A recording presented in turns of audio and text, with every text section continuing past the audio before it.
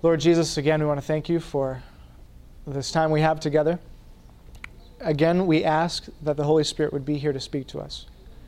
We cannot understand truth or Scripture or spiritual things without the Holy Spirit teaching us.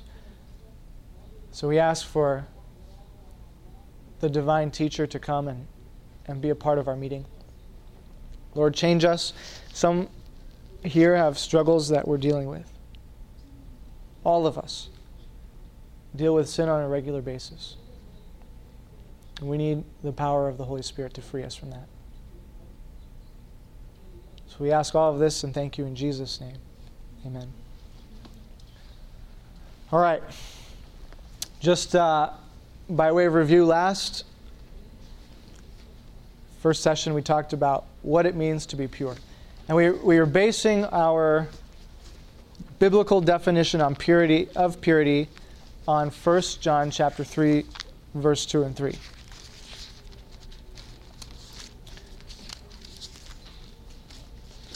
First John chapter 3, verse 2 and 3. The Bible says, "Beloved, now we are children of God, and it has not yet been revealed what we shall be. But we know that when he is revealed, we shall be like him, for we shall see him as he is. And everyone who has this hope in him purifies himself just as he is pure." In other words, when Jesus comes again, in the near future, you and I will be exemplifying purity in our lives. That doesn't just include sexual purity. It includes things like purity from all things that defile and contaminate. In general, from sin. That's what we said. Okay? And then we turned over to Psalm chapter 24. And David asked the same question: who's going to be able to stand before God? And he says that it is those who have, in verse 3, verse 4, who have clean hands and a pure heart, who have not lifted up his soul to vanity nor sworn deceitfully. He shall receive a blessing from the Lord and righteousness from the God of his salvation. This is the generation of those who seek him, that seek your face. So the first element to those who have the purity in their lives, who are going to see Jesus when he comes, are those who have clean hands. What does it mean to have clean hands? For those of you who were here the last session.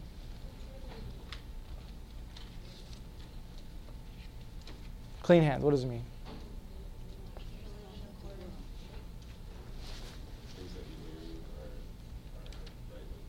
Okay, it means the things that you do are right with God. You said actions. Our actions are good. What did you say, Chris? You've washed yourselves of the world. And what does that mean? Well, you gave the analogy of Pilate washing his hands of Jesus' blood just before his crucifixion, saying that he had nothing to do with whatever happened to Jesus. And so to wash yourself of the world would be to have nothing to do with things of the world. Okay, so just like Pilate figuratively washed his hands to be free from the consequences of putting Jesus to death, we wash our hands, have our clean hands in our actions, in our life. The things that we do are in harmony with the Bible. And then the second element to standing before Jesus comes is having a pure heart. Who may ascend into the hill of the Lord, or who shall stand in his holy place? He who has clean hands and who has a pure heart. So this seminar is focused on what does it mean to have a pure heart, a pure mind. All right. I have a friend who I met when I was 15. We became really good friends, and he and I, we would do everything together. We'd go biking, we'd go swimming. He was pretty handy, with building things, and I do a little bit myself. So, we started working together. We just pretty much all the time that we had, we were doing stuff. We were pretty active outside, and after I finished school, I went I moved to Michigan, and we kind of lost touch, not completely, but we just start you don't call as much. I'm not very good at keeping in touch with people. It's something I have to work on. So he started to slip away, started to have some struggles that, even in his family, it wasn't just, other people, but he would go in with these relationships and breakups and not only that, but like even in his spiritual life, he would like be 100% believing in God, and then he would kind of just fall away and not believe, and he would start drinking and pretty much go completely out of the church, and then he'd come around and try to get his life back together and come back into the church. And he always asked me, like, he has this one question that he would ask me, and I give him my good answer, right? I give him like a good answer, as good an answer as I could think of, and he would, take it and think about it, and then, months, a year later, he'd be out of the church again, and he'd come back, and he'd ask me the same question when he came back. And you want to know what the question is now, because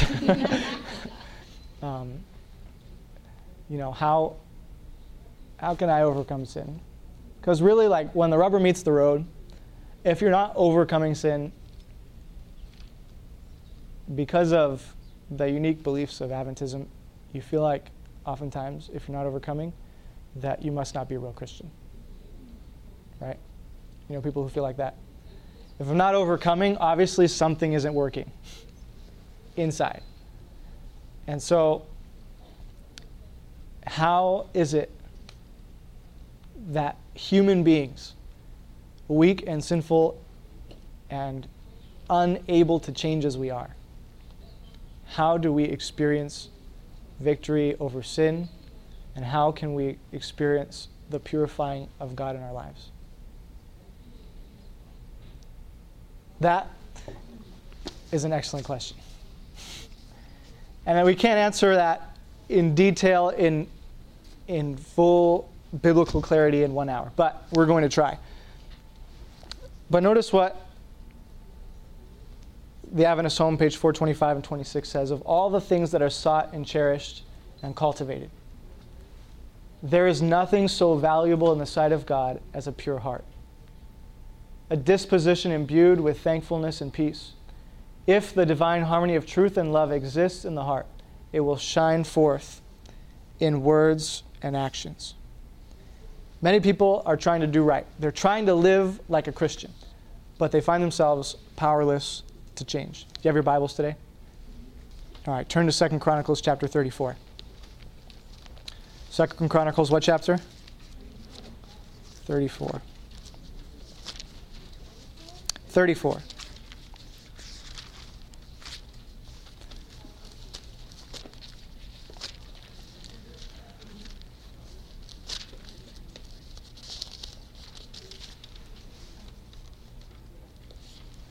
Are you there?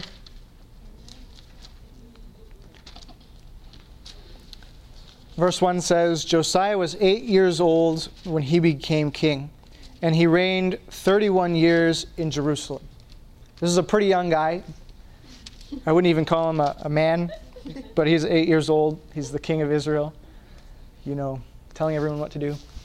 And in verse 8, in the 18th year of his reign, when he had purged the land and the temple, he sent Shaphan the son of Azaliah and these other people to repair the house of the Lord his God. And when they were repairing the temple, they found a book of the scrolls that had been lost. Part of the book of Deuteronomy, book of the law, books of Moses. And they brought it back to the king, and they started to read it before him. And basically the whole thing is pretty much, if you follow me with all of your heart, if you keep my commandments, if you do these things, then the Lord will pour out his blessings. But if you don't, then all of these bad things are going to happen. Like, I'll give you over to the nations. Just read the book of Deuteronomy, what Moses wrote. And basically this is what he's experiencing. And the Bible records in verse 18, Shaphan the scribe told the king, saying, Hilkiah the priest has given me a book. And Shaphan read it before the king. Thus it happened when the king heard the words of the law that he tore his clothes. I mean, he's like super, super convicted at this point. Because from king to king to king to king until him, everybody has gone like further and further and further into evil and wickedness and sinning. And not only themselves, but they're leading all of Israel to sin. And so one by one, all of these kings, like, they sin, and the next one sins just a little bit more, and the next one just a little bit more, until you get to the point where God's word isn't even around. They had to find it in the temple. It was lost. This is a wicked time. These are wicked, wicked people. Idolatry, prostitution, all of these things, and they're happening just outside of the temple that Solomon built for God. Okay, these are things that they're not even like far away. They're right there in the front yard. Not even in the backyard, in the front yard. And Josiah, he's convicted. The word of God convicted his life, and it made a change in his heart. In verse 27, you find the results of this. We'll start in verse 26. But as for King, this is what God is saying. As for the king of Judah, who sent you to inquire of the Lord, in this manner you shall speak to him. Thus says the Lord God of Israel, concerning the words which you have heard, because your heart was tender, and you humbled yourself before God, when you heard his word against this place and against its inhabitants, and you humbled yourself before me, and tore your clothes and wept before me, I have also heard you. Now, this isn't the part we're going to focus on, but I just want to say something about it. Oftentimes when we come to God asking for forgiveness or repentance, we do not approach God with humility and sorrow for our sin. The reason why God heard his prayer, it says, because you humbled yourselves, you tore your clothes, and you wept before me. Because of this, I have heard your prayer, says the Lord. God, if you want the Lord to hear your prayer, first of all, we have to be sorry. We have to humble ourselves before God. It makes sense. I'm not going to go into too much detail. We can talk about that afterwards. But humbleness and sorrow precede any change. Okay? The Bible goes on to say in verse 29, then the king sent and gathered all the elders of Judah and Jerusalem, and the king went up into the house of the Lord with all the men of Judah and the inhabitants of Jerusalem, the priests and the Levites and all the people, great and small. And he read in their hearing all the words of the book of the covenant, which had been found in the house of the Lord. Verse 18, verse 27, we found that the word of God brought conviction to his heart. In verse 30, he goes and he calls everyone to hear the words of the Lord. He read in their hearing the words of the book of the hearing of the covenant, which had been found. In verse 31, the king stood in his place and made a covenant. Notice what he says before the Lord: to follow the Lord, to keep his commandments, his testimonies, and his statutes with all his what? And with all of his what? To perform the words of the covenant that were written in this book. So not only did the word of God bring conviction to his heart, but it began to control the motives of his life. He before might have been governing selfishly out of whatever. I'm not sure what kings do, but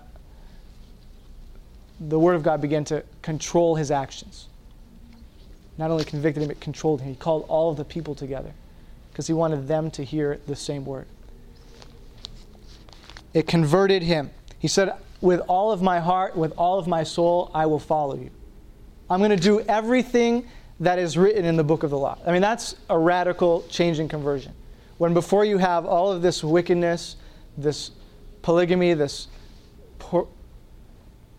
fornication, pornography, all of this stuff, all of this sin, to radically change just from reading the Word of God. Controlled his life. Verse 31, the Bible says it had power to change his habits. It doesn't say that explicitly, but he said, I will perform. Right? So anything that he was doing before that was sinful, God's word had power to change. to perform, to actually do what the Bible says. There was no power in and of himself to change anything. But because he was convicted and converted, and sorrow and humility preceded those things, God enabled him to perform the words of the book, to do what was right. Okay? You understand what I'm saying? And then in verse, let's just read verse 32. And he made all who were present in Jerusalem and Benjamin to take a stand. So the inhabitants of Jerusalem did according to the covenant of God, the God of their fathers. Verse 33, thus Josiah removed all the abominations from all the country that belonged to the children of Israel. And he made all who were present in Israel diligently serve the Lord their God all his days. They did not depart from following the Lord God of their fathers. The Word of God has power to convict, to convert, power to bring obedience, power to change the habits. He removed all the evil practices. Everything that was going on and on and on and on, that had been continually going on for hundreds of years, he removed them. And then the people did not depart from serving the Lord. God's word has power to keep them in that way. So you see what happened with Josiah is he didn't just try to change these bad things. It's not like, politics today where we look at society, we say, this is wrong, let's write a new policy, let's bring it before the government and try to change it, and then we vote and we talk and we discuss and we keep voting and talking and discussing until we have to redraft it, and pretty soon you have 500 pages about a topic that just needs a simple decision. Okay? He actually goes and he brings all of the people together and he reads it to them, and the Word of God converts and convicts everybody, not just the king. It gave them power to actually do what was written in God's Word. There is no power in you or in myself to actually do anything that God says. If you were here the last time, we talked a little bit about being addicted to different things. There is no power in the person who's addicted to change by himself, right? There is no safety in my heart or your heart. But the Word of God gives that power to change. It gives the power to actually keep us going and going and going, faithfully serving Jesus. There is no power for us to do that by ourselves. The power comes from God's Word. And then the last thing is that God's Word is something today that you and I don't always experience. We don't always experience that power, right? We believe it because we've grown up to say it. We believe that Jesus has power to do everything. But to actually really experience it, and that's what I think my friend was saying when he kept asking me, how do I overcome? Because I'm not experiencing it over and over and over again. I'm doing the same things. And you begin to question your theology. Because the temptation is there, if we're not experiencing it, then maybe the theology is wrong, right? So we change our theology to match our experience. When in reality, if our experience doesn't match our theology, then something in our experience isn't right. So in this time of spiritual wickedness, of literal wickedness, the Word of God is found and literally transforms the entire country overnight. And for hundreds of years, they were practicing this Baal worship, where they would have male prostitutes going, people would sacrifice their children on these altars. All of this overnight changes. They're converted, and they're faithfully keeping God's Word because the very Word they read had the power to keep them there. This is probably the secret, the one thing that we don't realize. The Bible, as I mentioned, is not just a dead book. The words of the Bible can bring life. From spiritual death to spiritual life. God's Word doesn't just have the creative power in Genesis to make the world. It has the creative power to recreate the heart. And if you and I experience lulls in our spiritual life, or we do things that we wish we hadn't done, the Word of God can change that. Can change who we are inside. It's not just what we do, it has to penetrate the heart. And until that happens, no change can ever really take place. Because there's no power in any other source but the Word of God. We want to see that power transform our hearts and our lives, but we don't always really know where to start. Turn to Psalm 119. Psalm 24, we read that those who will stand when Jesus comes have pure hearts. But you and I know that our hearts are not pure. Okay? Just to be honest, our hearts have so much sin that sometimes we just feel like we'll never be transformed completely. Okay? If we're honest with ourselves, that's probably a thought that we've had once or twice. Verse 9. How shall a young man cleanse his ways? Good question, right? How do we cleanse ourselves? How do we have the purity of God in our lives? This is just the simple answer right here. By taking heed according to your what? To your word. So how do we change ourselves? How do we cleanse our ways? By the word of God, right? Verse 10. With my whole heart I have sought you. Oh, let me not wander from your commandments. Your word have I hid in my heart that I might not sin against you. So why do people experience sin over and over and over and over, sometimes in the same things, when the Bible is so clear that all we have to do is hide the Word of God in our hearts so that we don't sin? This is like the simple solution. It's that simple, believe me. It's that simple to get victory. It's so simple that it's almost complicated, right? Like that can't be all there is.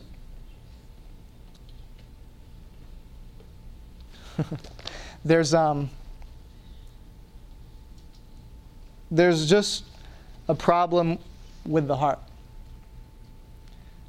It says, your word have I hid in my heart that I might not sin against you.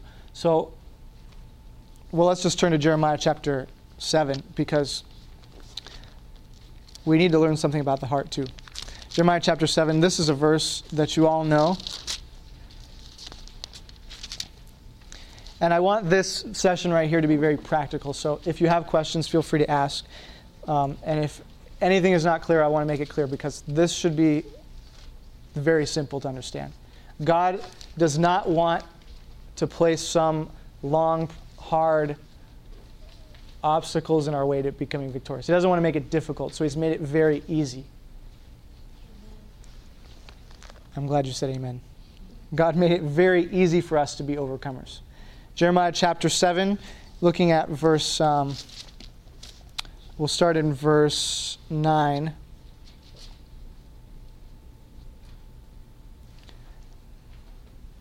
Sorry, I said Jeremiah chapter 7, but I meant chapter 17. 17 verse 9.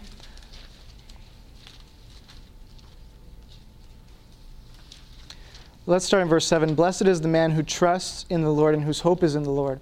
For he shall be like a tree planted by the waters, which spreads out its roots by the rivers, and will not fear when heat comes, but its leaf will be green, and will not be anxious in the year of drought, nor will cease from yielding fruit. The heart is deceitful above all things and desperately wicked. Who can know it?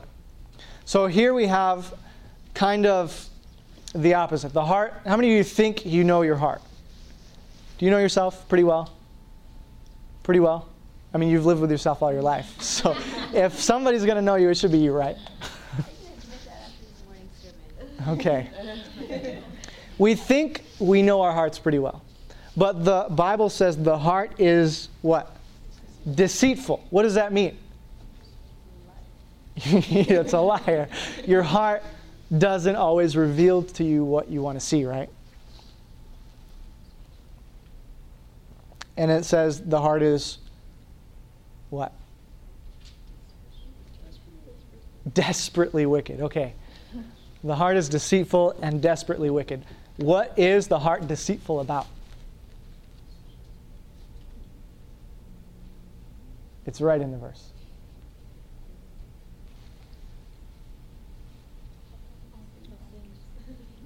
The heart is deceitful above all things and desperately wicked. What are the all things in the verse? The what? The flesh. The heart is deceitful about how wicked we really are, right? Because each of us wants to admit that we are an okay individual. We're okay people. I am not that bad. Right? But in reality, what does the Bible say? We're that bad, okay?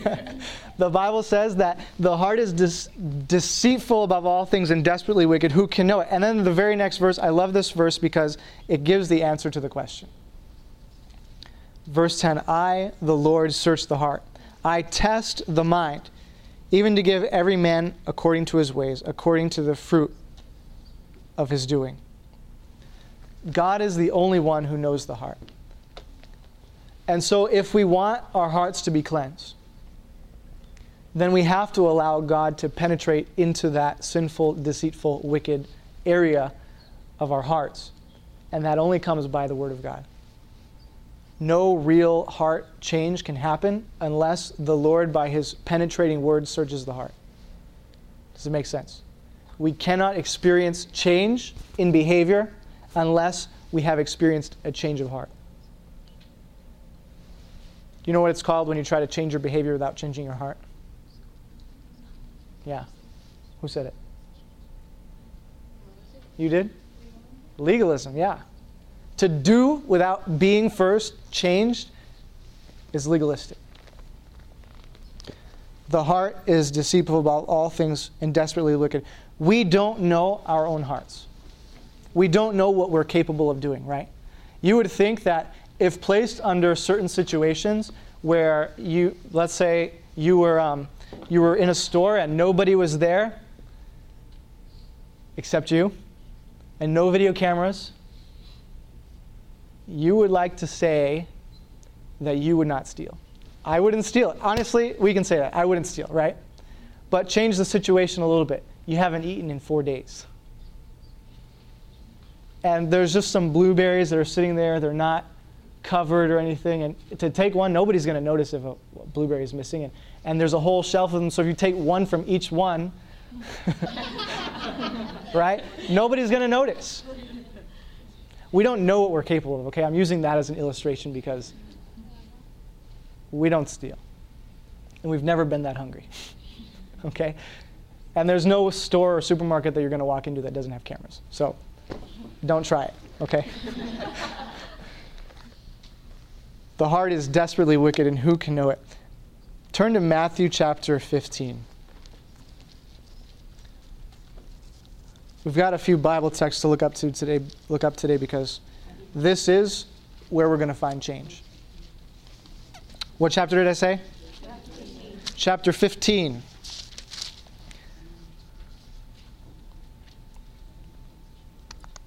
We're going to start in verse, I think we'll pick it up in verse 18, but to give you a little background, the disciples, they're going through the field, they're eating, but they haven't washed their hands, and this is like a terrible thing in the eyes of the priests. They haven't washed their hands. They come to him and they say, why do your disciples eat without washing their hands first? And Jesus says to them, basically, gives them a long rundown. Why do you also transgress the commandments? And after all of this discussion, verse 11, he says, not what goes into the mouth defiles man, but what comes out of the mouth, this defiles a man. Then in verse 12, his disciples came to him and said, do you know that the Pharisees were offended when they heard this saying? But he said, every plant which my heavenly Father has not planted will be uprooted. Let them alone. They are blind leaders of the blind. If the blind lead the blind, both will fall into the ditch. Then Peter said to him, explain this parable to us. So verse 16, Jesus says, "Are you also without understanding? Do you not yet understand that whatever enters the mouth goes into the stomach and is eliminated? But those things which proceed out of the mouth come from the heart, and they defile a man.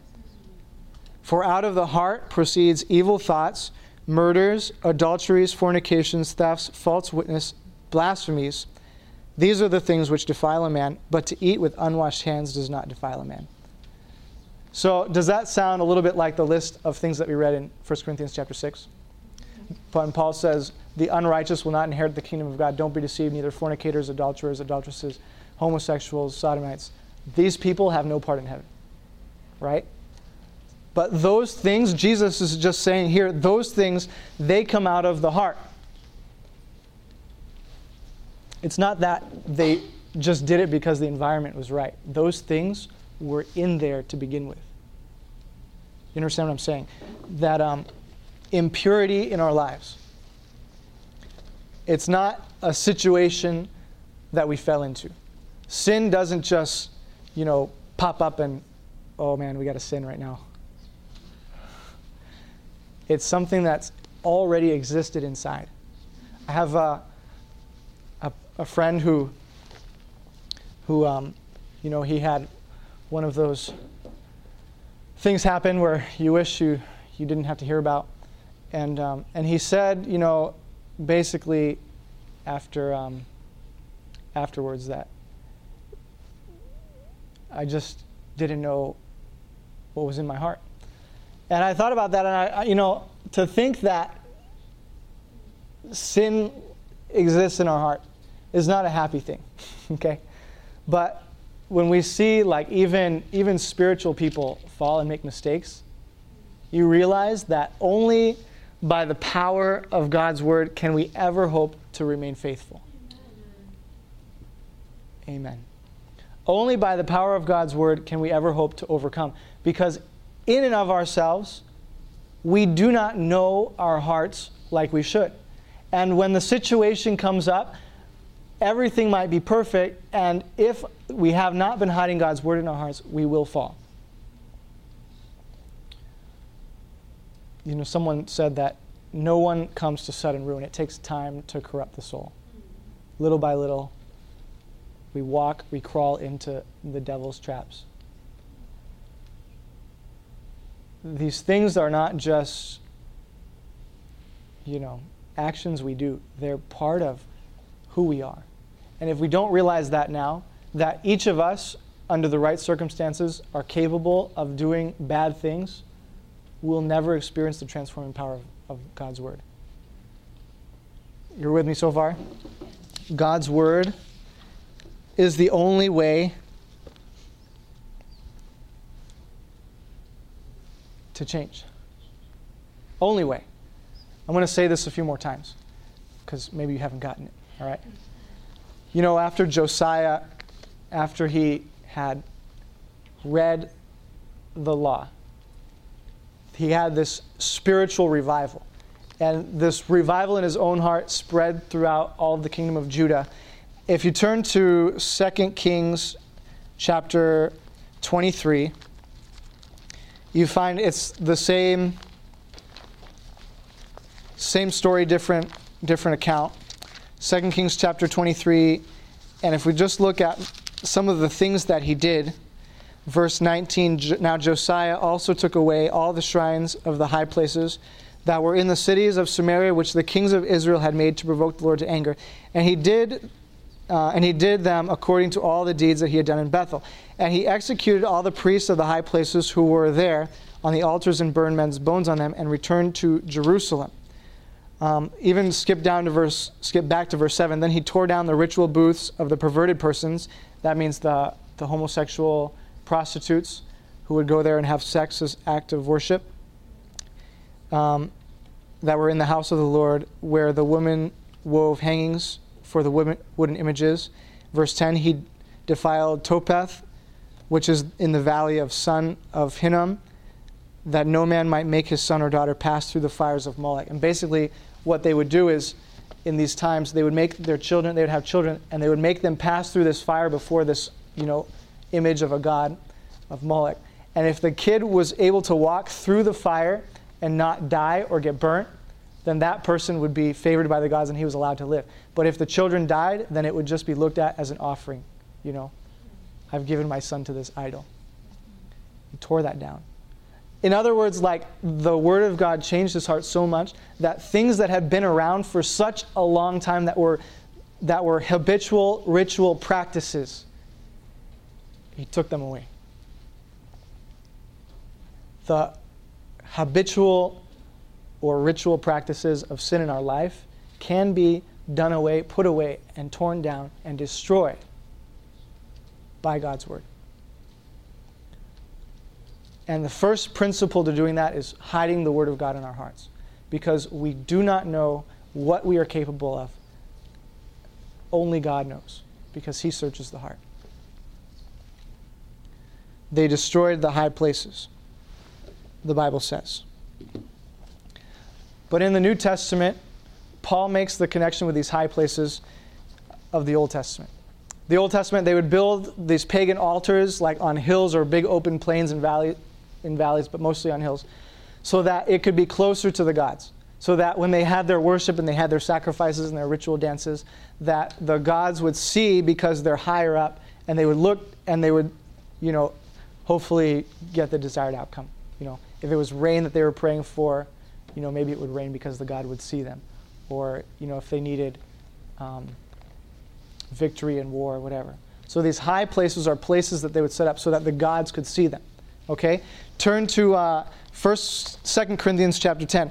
There's high places that Paul refers to in the New Testament, and this is something that we need to understand. 2 Corinthians chapter 10.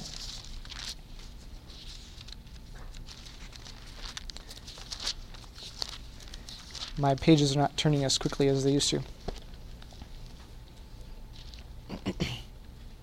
Verse 3. For though we walk in the flesh, we do not war according to the flesh. For the weapons of our warfare are not carnal, but mighty in God for the pulling down of what? Strongholds. Casting down imaginations and every what? What's the next phrase? Every high thing that exalts itself against the knowledge of God, bringing every thought into captivity to the obedience of Christ. So this is the connection he's making, that Satan has built high places in our minds. Because he says we have to bring every thought into captivity to the will of God. The weapons of our warfare are not carnal, to the pulling down of strongholds and casting down every high place. Okay?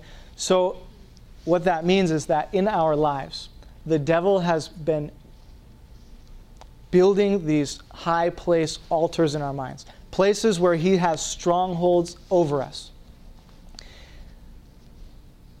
And it's the Word of God that has to cast them down. So when these high places exist, it's in a sense the devil has access to us. We've given him access. He's built strongholds to keep us bound in the chains of sin. You know, we've been talking about addiction, we've been talking about perpetual, habitual sin. Every sin.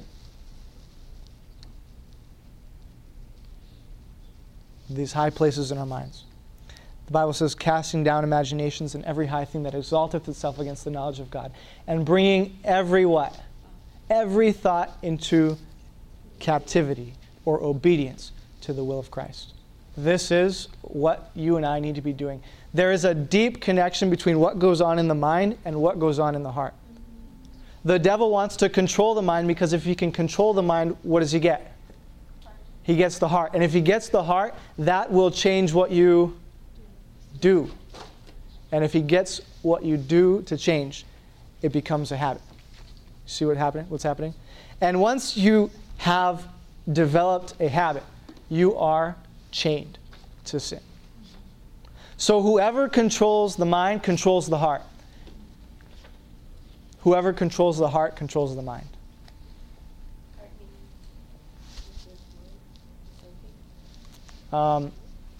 In the sense that what you do, the sin, the adultery, the fornication, proceed out of the heart. who you are. That'll become, I think, clear in a minute. Notice what Paul says in Romans chapter 12.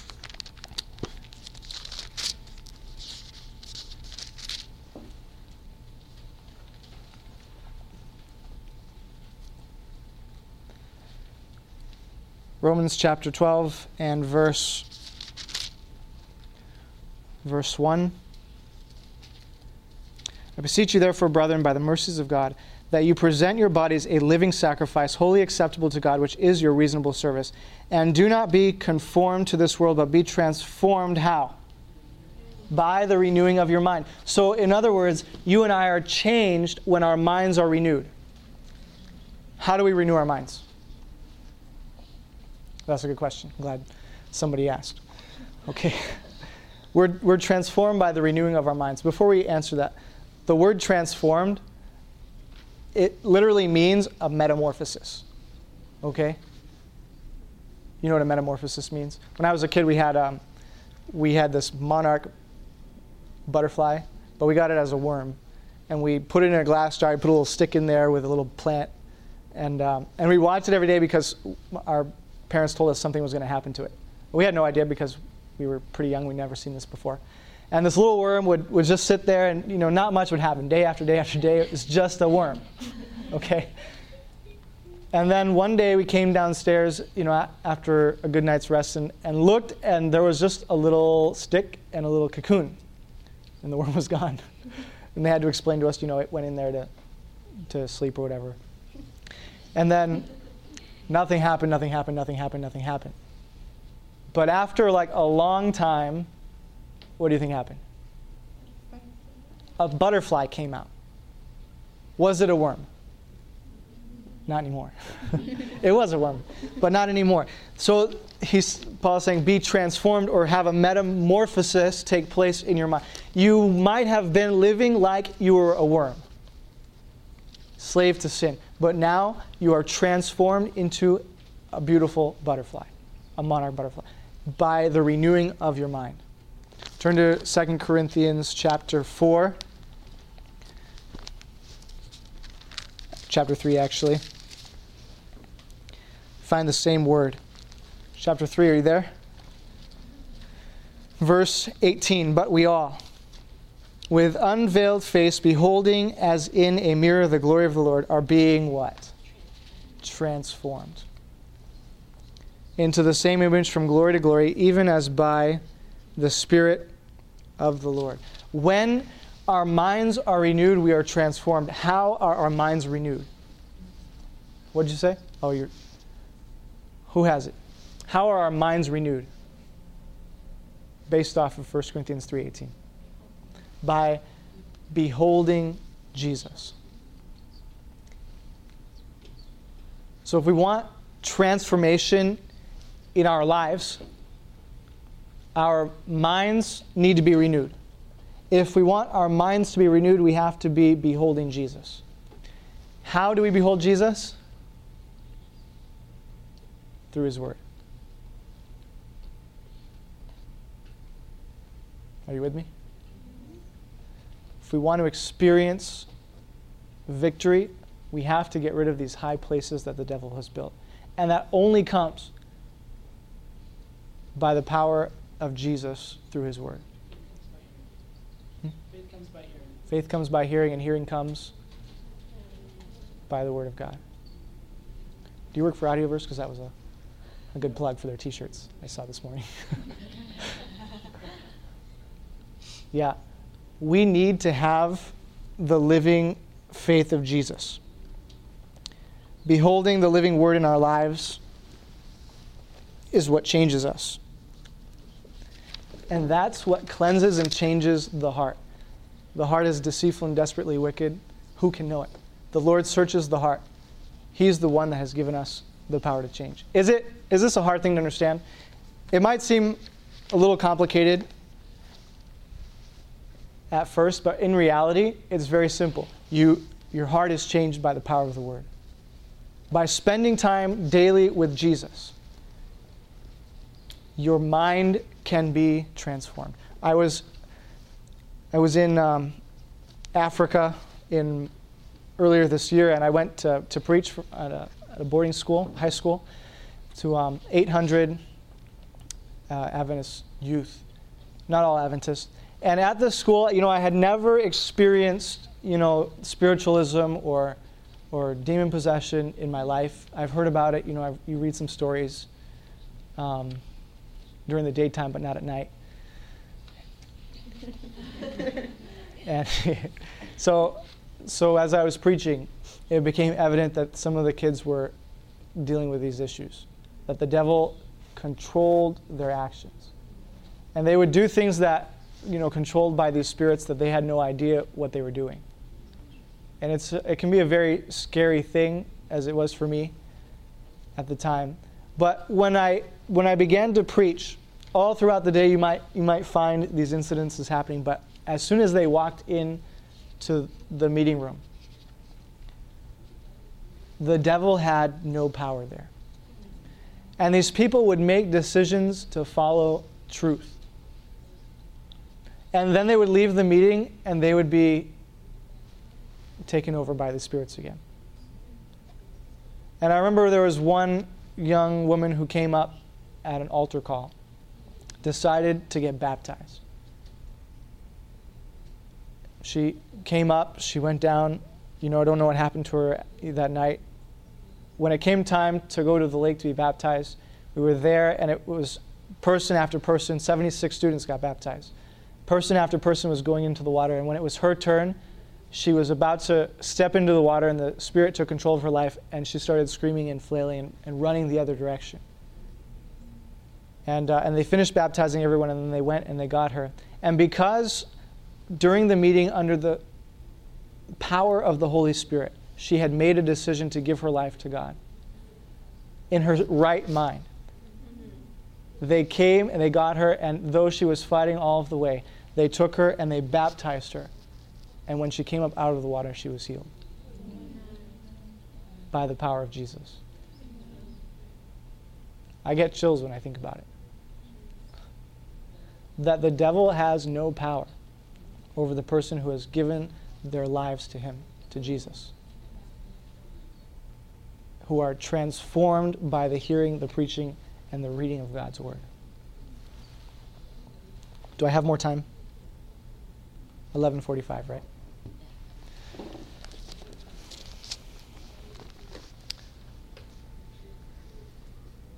Beholding Christ means studying His life as given in His Word. We are to dig for truth as for hidden treasure.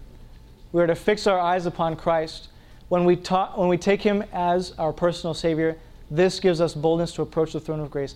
By beholding, we become changed, morally assimilated to the one who is perfect in character. By receiving His imputed righteousness through the transforming power of the Holy Spirit, we become like Him. The image of Christ is cherished, and it captivates the whole being. Give to God the most precious offering that it is possible for you to make. Give Him your heart. The best thing, the most valuable thing that you have is your heart. And you and I have the choice of who controls it. Paul says, whose servants you obey, his servants you are, to whom you obey, whether of sin unto death or obedience unto righteousness. You are either a servant of God or the devil. There's no middle ground. You think not choosing is... You can avoid it, but not choosing is really choosing. No.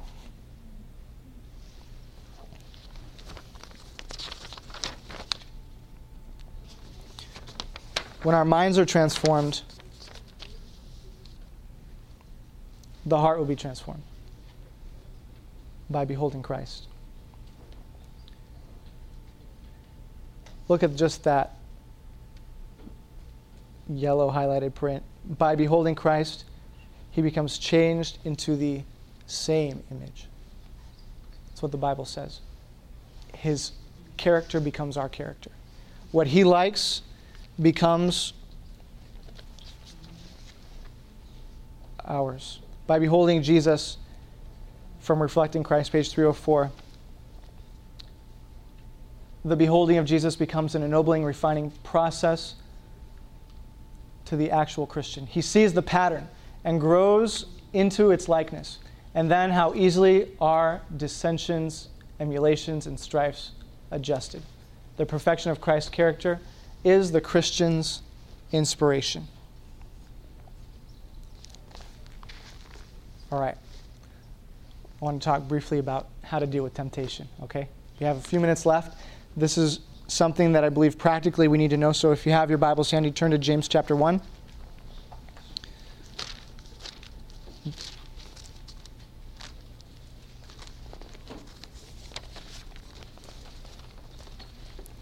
James chapter 1,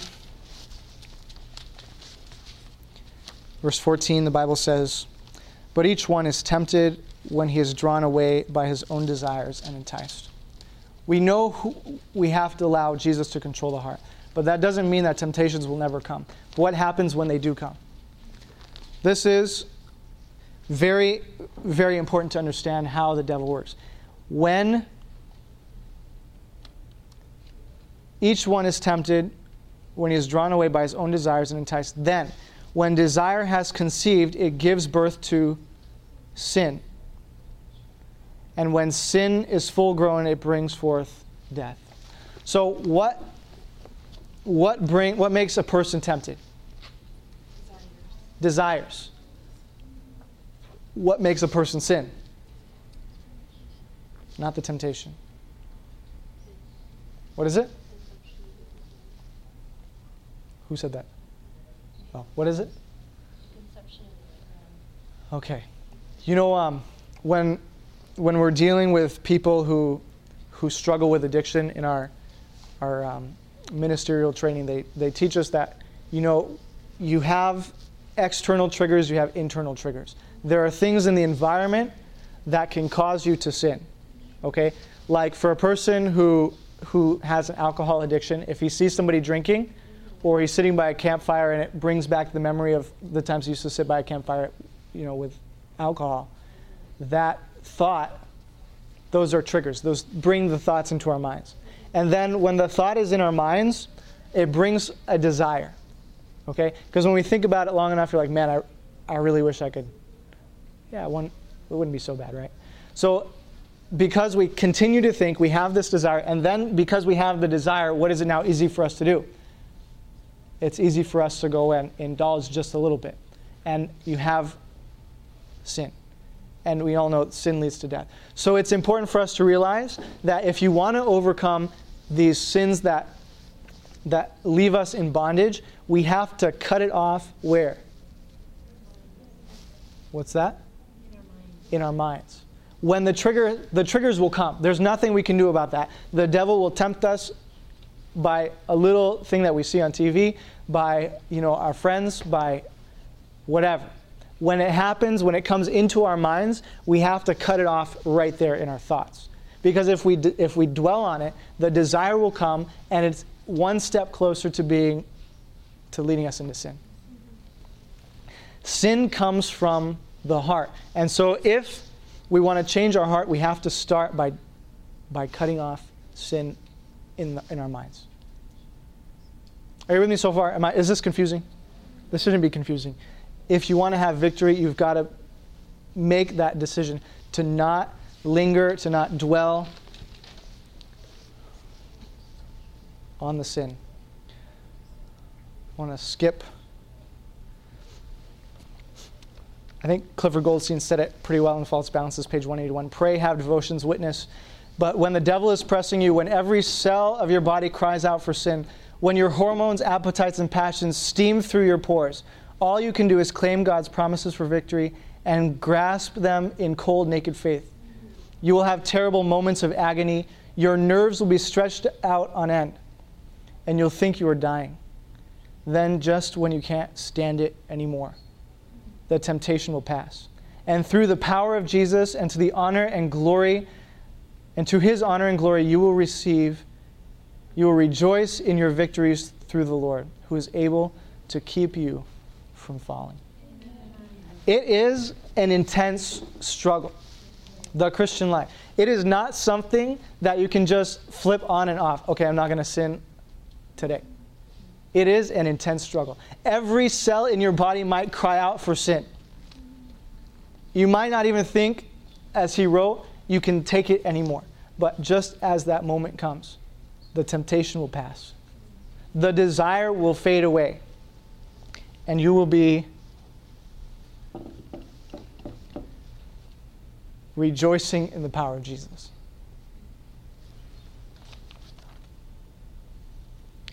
Jude 24 says, "Now to him that is able to keep you from falling and to present you faultless before the presence of his glory." You and I can be kept free from sin, clean and pure by the power of Jesus, because he is the only one that can change our hearts.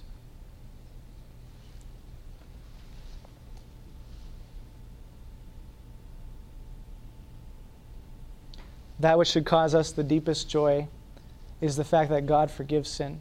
If we take him at his word and forsake our sins, he is ready and willing to cleanse us from all unrighteousness. He will give us a pure heart and the abiding presence of his Spirit, for Jesus lives to intercede for us. Do you want Jesus to give you a pure heart? We've got to spend that time reading and studying and praying from God's word. There is no other substitute for victory, for overcoming temptation. There is no other source for purity in our lives than by the power of God's word. There's a promise in Matthew chapter 5, verse 8. It says, "Blessed are the pure in heart, for they shall see God. Who shall ascend into the hill of the Lord or stand in his holy place? Those who have pure hearts." Those are the ones who have allowed God to purify them. Those are the ones who will be allowed to see God when he comes. Do you want to have a pure heart today? Is that your desire? You want to say, "Lord, my heart is not pure, but make it pure." Let's pray. Father in heaven, we ask that you would give us pure hearts. We battle, we struggle, we fight temptation, and sometimes it's a losing battle. The devil has victory because he has these high places in our hearts, in our minds. He's built these strongholds, and it's very hard for us to change our habits because we haven't allowed you to change our hearts and minds. Father, when we struggle, when we fight, help us to realize the promises in your word in 1 Corinthians 10:13, that no temptation is impossible to overcome, because you have made a way of escape so that we can bear it. Give us victory. We want to experience the purity of Jesus in the full power that the Holy Spirit can bring. And so we ask today that you would give us a new sense, a new desire, a new burning fervor to follow you in every aspect of our lives. Lord, if there's a person struggling here with a certain sin that has been keeping them captive for a while, may you give them victory in their life. May we each experience the power that comes from your word. There is no power in us. We cannot do it on our own. We ask for the interceding and intervention of Christ to make us and keep us pure. We pray in Jesus' name. Amen. This media was brought to you by Audioverse, a website dedicated to spreading God's Word through free sermon audio and much more. If you would like to know more about Audioverse, or if you would like to listen to more sermons, please visit www.audioverse.org.